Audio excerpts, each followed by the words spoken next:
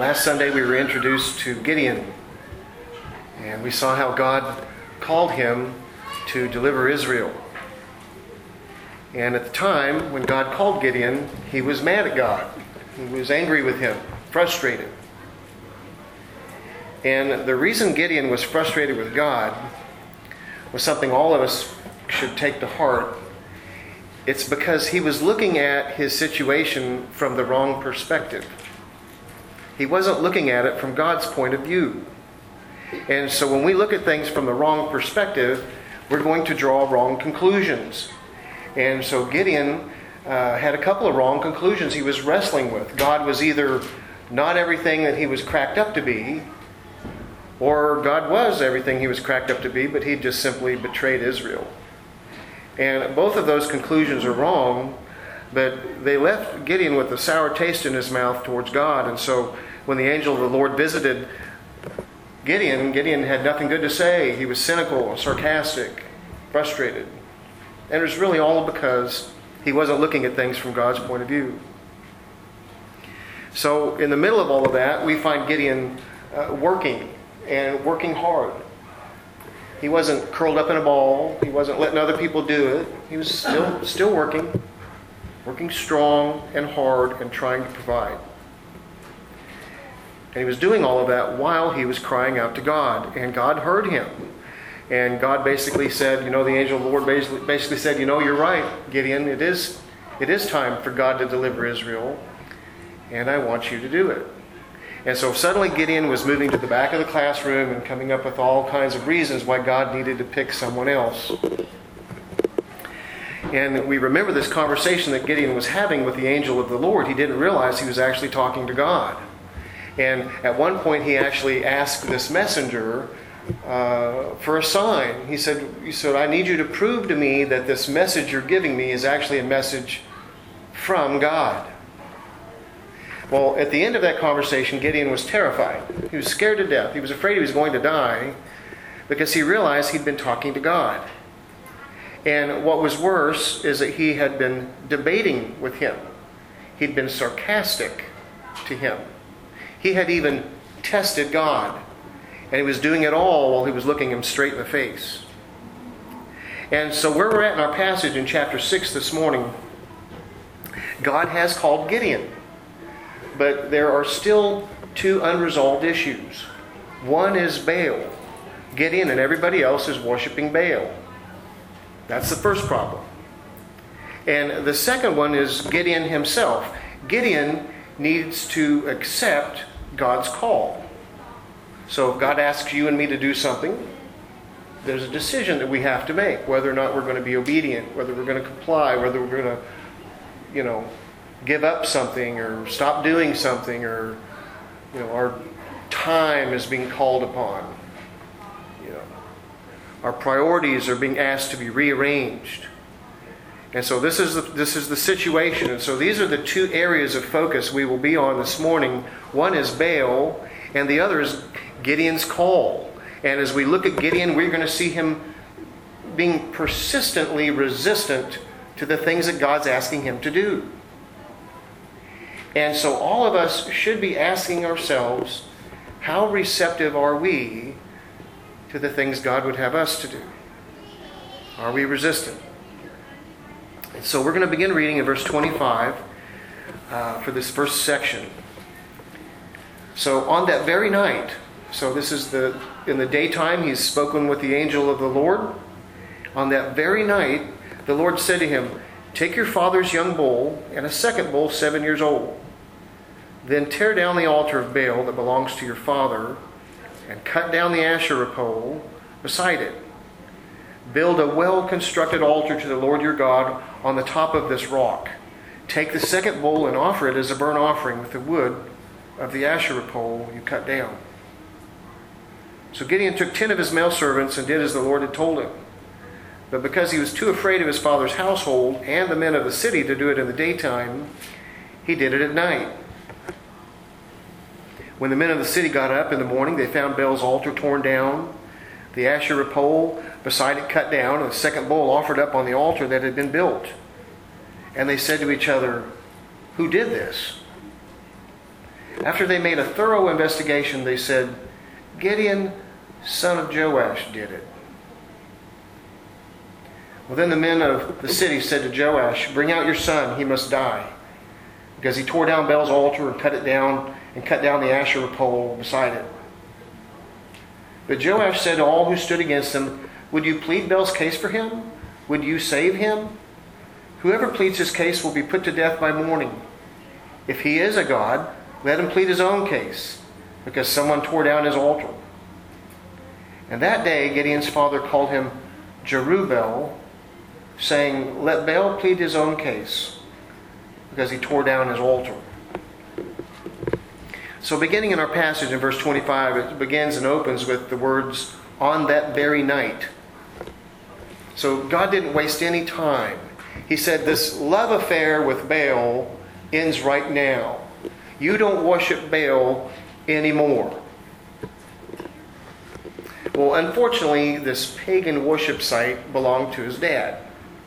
It says there in verse 25 that this site that God wanted tore down is the one that belongs to your father. And we also notice that the entire city has a vested interest in this high place. And you will remember what these kind of places were. We've talked about this as we've studied other passages in Scripture. So we have a pretty good idea of the kind of things that were being conducted at these worship services, at these pagan fertility god high places where they were doing these things. Well, it belonged to his dad. And the entire city had a vested interest, because when the city woke up, they discovered that the statue to Baal and the Asherah pole had been destroyed and replaced with an altar to God.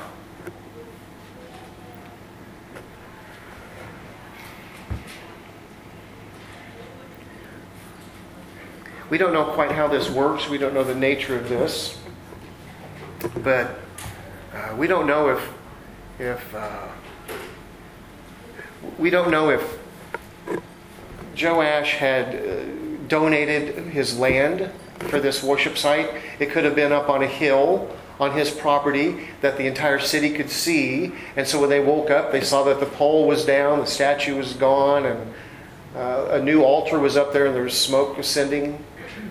It could have been something like that. Joash could have donated the money for this to be built right in the center of the city. We don't know, but for some reason it belongs to him, but the entire city feels like it's part of theirs too. So it gives us the impression that this is not necessarily on Joash's front lawn, because after they've conducted this thorough investigation, that's when they end up going to Joash's front lawn. We don't know quite exactly how this works, but what we do know is that Joash has provided a pagan worship site for him, for his family, and for the entire city. So one thing we know from that for sure is that Joash has messed up. And to make matters worse, earlier in the chapter when the angel of the Lord was talking to Gideon, we find out that at some point in his life, he worshipped the one true God. And so did Joash's dad. And they had both been teaching Gideon about God. In verse 13 it says, when Gideon was confronted by the angel, we said, oh really? Well, where are all these mighty miracles and signs and wonders that our fathers told us about? And so we can see this distance, this path that has happened in Joash's life, where he would follow God to this point now to where he is the one who has provided the city with this worship site. And before we move on, we want to also notice that when the angel of the Lord talked to Gideon, he asked him to make a full commitment of himself in all aspects. What I'm asking you to do is going to change everything. You're going to be going against your dad and your family, the village, the tribes. You're going to be asking the nation to change direction. You're going to be, you're pretty much putting all of your eggs in one basket with me. It's the picture of full commitment. And we remember that when Gideon brought him that meal out as a gift, that the angel of the Lord consumed that gift with fire and turned it into a sacrifice. He turned it into a burnt offering. It tells us that fire came up from the rock and consumed it all. It's the picture of a burnt offering. In the Old Testament, in the Mosaic Law, there was different kinds of sacrifices. The burnt offering was one where you did make an offering for your sin, but the entire animal was consumed with the fire. And so it was the picture of complete consecration. And so we saw that in that conversation with the angel of the Lord. And then our verses open up this morning with, on that very night. On the same day he talked to Gideon, on that night, he said, Baal is gone. We don't do that. I do not share the stage. And so that concept of complete consecration, and then after this pagan altar had been torn down and a new one had been constructed to God, he wanted what? A burnt offering. It is the picture of complete consecration. Now, Gideon was given this task to tear down this altar, and it was a whopper. This was a big deal, not a small deal. And he thought about it. And in verse 27, it tells us that he was too afraid to do it at daytime because of his father's household and the men of the city. And that tells us that if he'd tried to do it during the daytime, that people would have tried to stop him. There would have been resistance. And what was he going to do? Was he going to kill them? Was he going to have a big war, a little battle with all of his guys against these guys, and just a big bloodshed battle over destroying the statue? Well, he thought about that, and he thought, well, do I really want to go toe-to-toe with my own home, with my father's household, my relatives? And I will concede that Gideon probably did this mostly because he was scared. But there's a good lesson there for us, and that is that sometimes we are right, and we know we're right. We know we're on the side of God. God wants something done or doesn't want something done, or it's time to put your foot down, and you know. And Gideon could have done that. He could have done it in the daytime. Had a big standoff with the village, and the city would have just had to come to terms with what God was saying and what they wanted to do, and something could have happened, something bad. But in the long run, what ended up happening is that the very people who were wanting to kill Gideon came alongside him. And so sometimes there is a better way than just being right and being the last man standing and saying, you're all wrong, I'm right. And you didn't bring anybody with you. And so we can see that this happened, even though it may have been born out of fear. And so we see here that the men of the city conducted a thorough investigation. So this was kind of like Dateline, 48 hours. There was a big investigation. But we notice that from the very beginning, they had already decided the sentence. Whoever did this was going to die. It never seems to have occurred to them that what happened should have happened. That this altar should have been torn down. That was not part of the thought process. But at the end of this long investigation, they concluded that Gideon, son of Joash, did it. Verse 29. And we need to give them credit for doing a good job because they convicted the right person. So we have to at least do that. But how did they know? How did they know? There was no surveillance cameras. I guess they could have done footprints, matched them up to sandals. I don't know. But we know that there was 10 servants that went with Gideon. And those 10 servants have family and friends. And so somebody might have talked. One of the servants might have talked. Maybe they realized that there was a bowl missing. Maybe Gideon was missing. Maybe he was laying low. We don't know, but at some point they realized who it was. And so they went to Joash's house to kill him. And so this shows us a very terrible decline from when, Deborah and Barak led the country, and there was this peace, and people feared God. And then when they died, things fell apart again. And so now we see that when this horrible pagan, I don't want to go into it, but just the fertility rituals, the things that these people were doing, the fact that that was all torn down, that there was outrage instead of conviction, is bad. As Lanta would say, it's not good, Brother Craig, not good. So the men of the city, they went to Joash's house and they said, "Bring out your son because he must die." Now we notice that it is the men of the city making this demand and not Joash's household. It's just the men of the city making this demand now.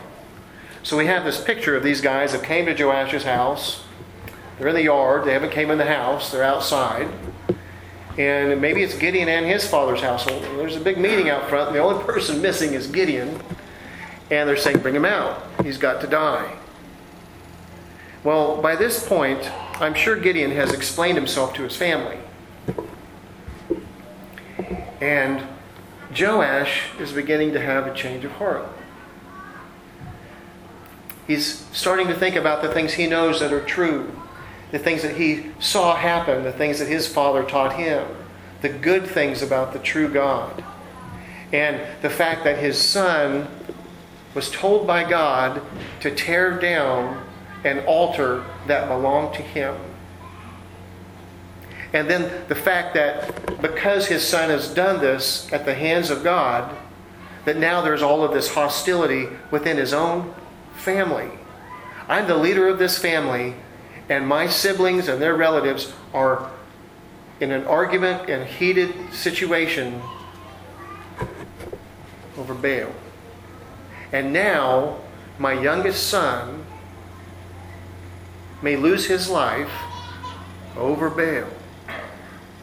And so Joash, and hopefully his family, is beginning to have a change of heart. And so in verse 31, instead of doing what they said, he says, "Well, if he is a god, let him deal with it himself." If he's a god. And the logic here is that Baal should get the first shot at Gideon. And don't take away his prerogative just by taking matters into your own hands. And we're going to see that Joash's family is not the only one who's beginning to have a change of heart, because time is going to pass. And Baal is not going to take revenge. He's not going to revenge. Gideon is doing just fine. And so this begins to spread. What's happened? People begin to hear about Gideon and what Gideon did, and that Gideon is doing just fine. And that Gideon's family is now worshiping the one true God. And so the other tribes begin to hear about this. And so when the Midianites come back, because remember what they were doing. Every time things started to go good, every time they started to get their harvest, the Midianites came in like a swarm of locusts and took it all. So when the Midianites came back, now everybody's attention is starting to turn towards God, and they're starting to look towards Gideon.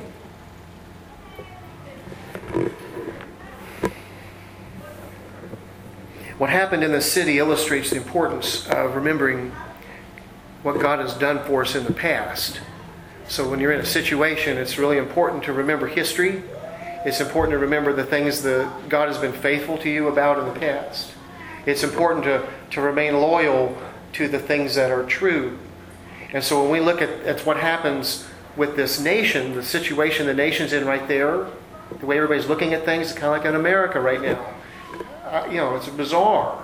But, the way the nation looks at things here, and the way that even Gideon. So you can see that their outlook was distorted and perverted simply because they had forgotten about the things that God had done for them.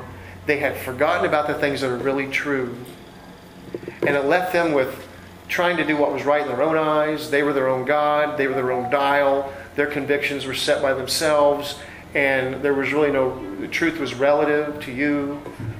And it left the nation in a mess. And, we can see Christians today, or at least people who profess to be Christians, doing the same things. You may be able to think about some of the distorted views that professing Christians have about evolution, abortion, suffering, prosperity, demons, ghosts. Some of the things you hear Christians say about ghosts, horoscopes, justice, what real justice is. And the biggest one, in my opinion, is personal rights. When you hear Christians talking about their rights, it's all because Christians, or people who profess to be Christians, they don't remember history. They don't remember the things that God has done, His faithfulness and His love, what He did for us on the cross. And they abandon things that are true. Culture doesn't decide what's true. We all know this. But because we're in the world, it eats at us, it tears at us, and breaks us down. And before you know it, we're someplace we weren't at. And so there's a reset. So this is what's happened here. And so let's read what happens next, beginning in verse 33. And we're going to actually finish the chapter. So you should all be very happy. Verse 33. It says, all the Midianites, Amalekites, and Quidamites, which just means people from the east, they gathered together, crossed over the Jordan, and camped in the valley of Jezreel. The Spirit of the Lord enveloped Gideon, and he blew the ram's horn, and the Abiezrites rallied behind him. He sent messengers throughout all of Manasseh who rallied behind him. And he also sent messengers throughout Asher, Zebulun, and Naphtali, who also came to meet him. And then Gideon said to God, if you will deliver Israel by my hand, as you said, I will put a fleece of wool here on the threshing floor. If dew is only on the fleece, and on the ground is dry, and all the ground is dry, I will know that you will deliver Israel by my strength, as you said. And that is what happened. When he got up early in the morning, he squeezed the fleece and wrung dew out of it, filling a whole bowl with water. Then Gideon said to God, don't be angry with me. Let me speak one more time. Please allow me to make one more test with the fleece. Let it remain dry, and the dew be all over the ground. And that night God did as Gideon requested. Only the fleece was dry, and the dew was all over the ground. So, I should have clicked it on that one. And then I should have clicked it on that one. Okay, so we're all caught up.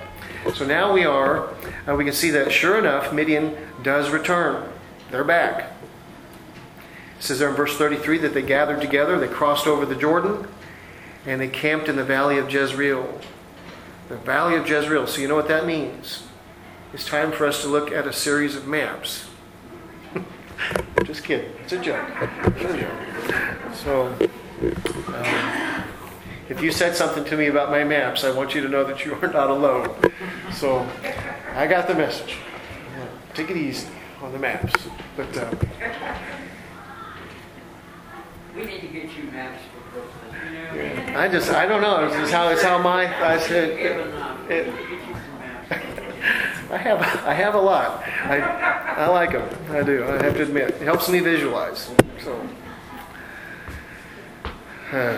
well, anyway, here we can see what's happened is that the Spirit of the Lord took control of Gideon, and my translation says this in verse 34 that the Spirit of the Lord enveloped Gideon.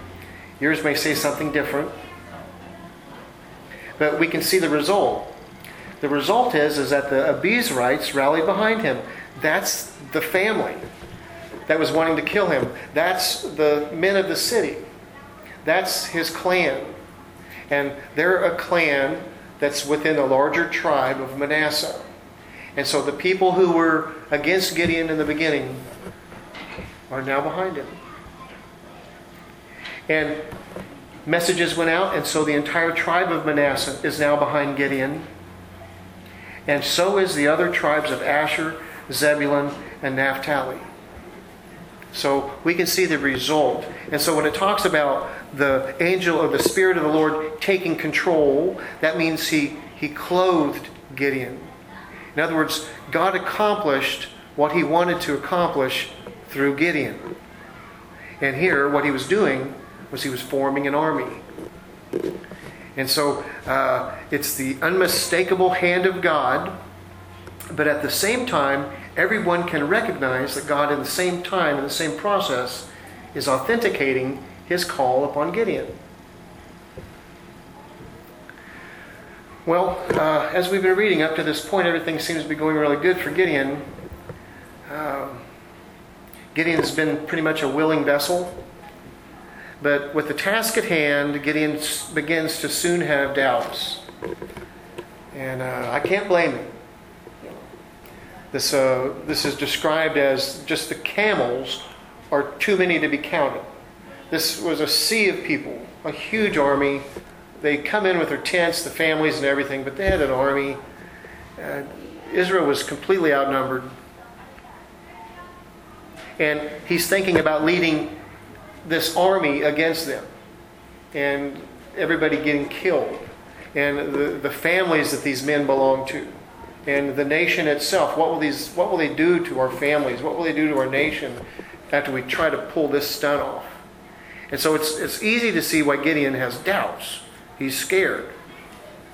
And in verse 36 he says, "If you will deliver Israel by my hand, as you said, I will put a fleece of wool here on the threshing floor." And so God complied. And so we talked last week about what a threshing floor was, right? It's where the animals were walked around on the stalks, and it broke the grain away from the stalks. And then they'd, like a big pitchfork, they'd throw it up in the air, and the wind would carry away the chaff, and the grain would fall back down to the ground. It was a way of winnowing or sifting.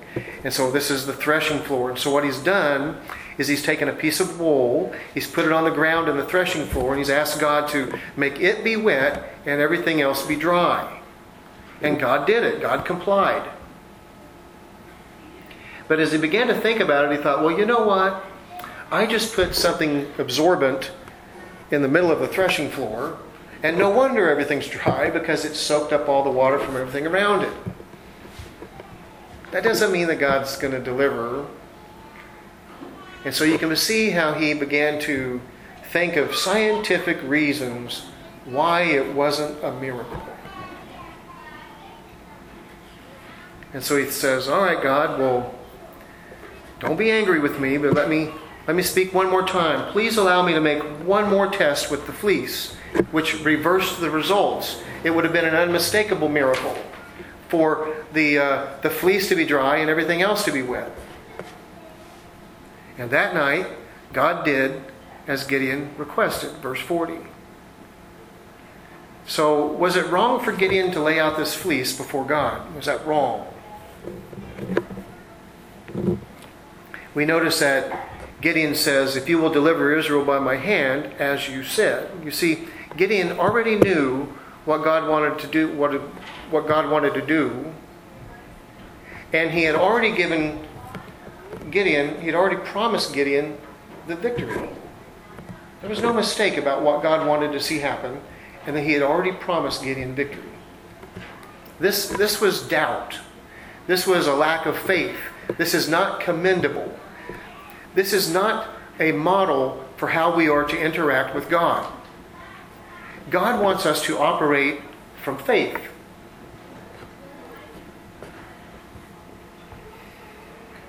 There's a difference between something in the Bible it's just telling us something that happened, and when the Bible is telling us something that should happen. There's descriptive language in the Bible where it's just telling us what happened. And just because we see something happening with Gideon doesn't mean that's prescriptive for all of us. Prescriptive means this should happen. When the doctor gives you a prescription, he's prescribing something that you should go get and start taking immediately. So just because this is in a narrative doesn't mean that this is what we're supposed to be doing. The problem here is that Gideon didn't have confidence. But it wasn't confidence in himself or in the army. It was confidence in who? God.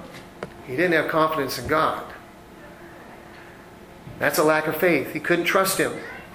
And so he put out these tests because Gideon needed a certain level of proof, a certain level of confirmation for him personally before he could finally trust God.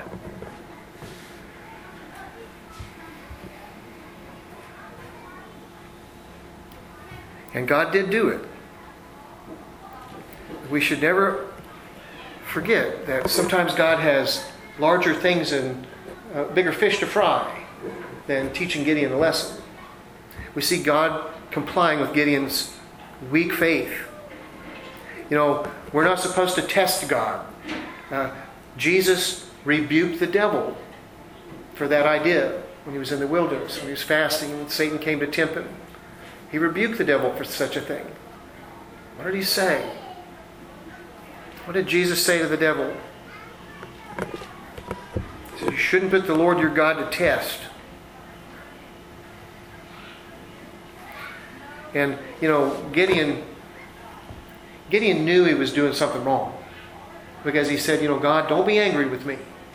And one pastor joked, I read it, he made a joke. He said that, you know, when you know that you're not, when you know you're not doing something wrong, you don't ever start things off with God like that. You know, God, I'm getting ready to praise your name. Don't be mad.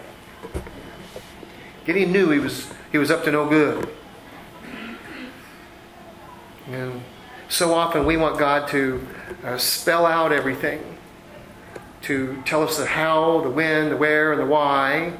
And we want this so that we don't have to exercise faith. And in all honesty, it leaves us with a certain element of control. It's the opposite of walking by faith. Now, before we get too hard on Gideon, we have to remember that we are better equipped than he is. You know, we have the life of Christ to look at and see. We have the cross and the resurrection. We have the entire Bible. The Bible equips us for every good work. And we also have the indwelling of the Holy Spirit. The Holy Spirit resides in our heart, and that enables us. He teaches us, He guides us, and He encourages us. So we're in a much better place than Gideon. And in closing, we're going to turn to one other place in the Bible. I want to remind us that the Bible tells us that without faith it is impossible to please God. And I thought about this, and I thought about the one time in the entire Bible for me, that because when I first read it a long time ago, when I first read this, I couldn't quite get it. I couldn't quite get why Jesus was so, impressed with this guy's faith. But do you remember when Jesus was impressed with the faith of a Roman centurion? Is that recollection? It's in Luke. It's in Matthew 2. But let's read the passage in Luke together. If you still have your Bibles open, let's turn to the Gospel of Luke, chapter 7. And the reason we're looking at this, you guys, is again because we want to see what it is that God prefers in our lives, how He wants us to approach Him, and that is through faith, not through tests and those kind of things. We'll begin reading in verse 1, chapter 7. It says, when he had concluded all his sayings in the hearing of the people, he entered Capernaum. A centurion's slave, who was highly valued by him, was sick and about to die. And when the centurion heard about Jesus, he sent some Jewish elders to him, requesting him to come and save the life of his slave. And when they reached Jesus, they pleaded with him earnestly, saying, he is worthy for you to grant this, because he loves our nation, and has built us a synagogue. Well, Jesus went with them, and when he was not far from the house, the centurion sent friends to tell him, Lord, don't trouble yourself, since I am not worthy to have you come under my roof. That is why I didn't even consider myself worthy to come to you. But say the word, and my servant will be cured. For I too am a man placed under authority, having soldiers under my command. I say to this one, go, and he goes, and to another, come, and he comes. And to my slave, do this, and he does it. Jesus heard this and was amazed at him. And turning to the crowd following him, he said, I tell you, I have not found so great a faith even in Israel. And when those who had been sent returned to the house, they found the slave in good health. The key here is that, and I think maybe since I work in a kind of a paramilitary environment at work, there's lots of policemen And there's not as many patrol, but then there's corporals, quite a few corporals. There's a whole ton of sergeants. And then over the sergeants are lieutenants. There's not as many of those. But all of those people are going to be under one guy, a captain. A captain. And so District 1 has one captain. District 3 up here on Glenway has one captain. And of course the captain has authority. He has a command staff, the assistant chiefs, and then the police chief, and then there's the city manager, the city council. But there are people above him, but not too many. A centurion is in charge of about 100 soldiers. And if he says for someone to do it, they do it. Where I work at, if the captain says it, that's it. There's no argument. Whatever the captain says, you do it. If he says stop doing it, you stop doing it. And the captain knows that. He knows that he has that kind of authority. And he can stop something or start something on a dime. And he doesn't have to worry about whether or not we're going to do it or not. He just knows we will. And he is exercising faith in the authority and the people recognizing that authority. And so this Roman centurion was recognizing the same thing. And it just amazed Jesus. Because this Gentile Roman centurion understood that all Jesus had to do was say that he's going to be cured, and he will. And when we read in Matthew chapter 8, it says that Jesus told the centurion, "Go, as you have believed, let it be done for you." And his servant was cured that very moment. We remember in John chapter 20 when Jesus appeared to the disciples and Thomas was finally there and could see him for himself. And he still had to touch him, remember? But when he did, he fell to his knees and he said, "My Lord and my God." And then Jesus said to him, "Have you believed because you have seen me? Blessed are those who believe and have not yet seen." This is where we are. We are the people who have not yet seen but believe. God's patience with Gideon should be an encouragement to us, because it shows us that God is patient and compassionate with us in our weaknesses. Even in our weakest moments, He's there and He loves us and He's compassionate. And it also shows us that even though we are weak, He can accomplish great things through us if we're willing. And as we continue reading and what's going to happen next Sunday, we're going to find out that once Gideon became convinced, he was good to go. So let's pray.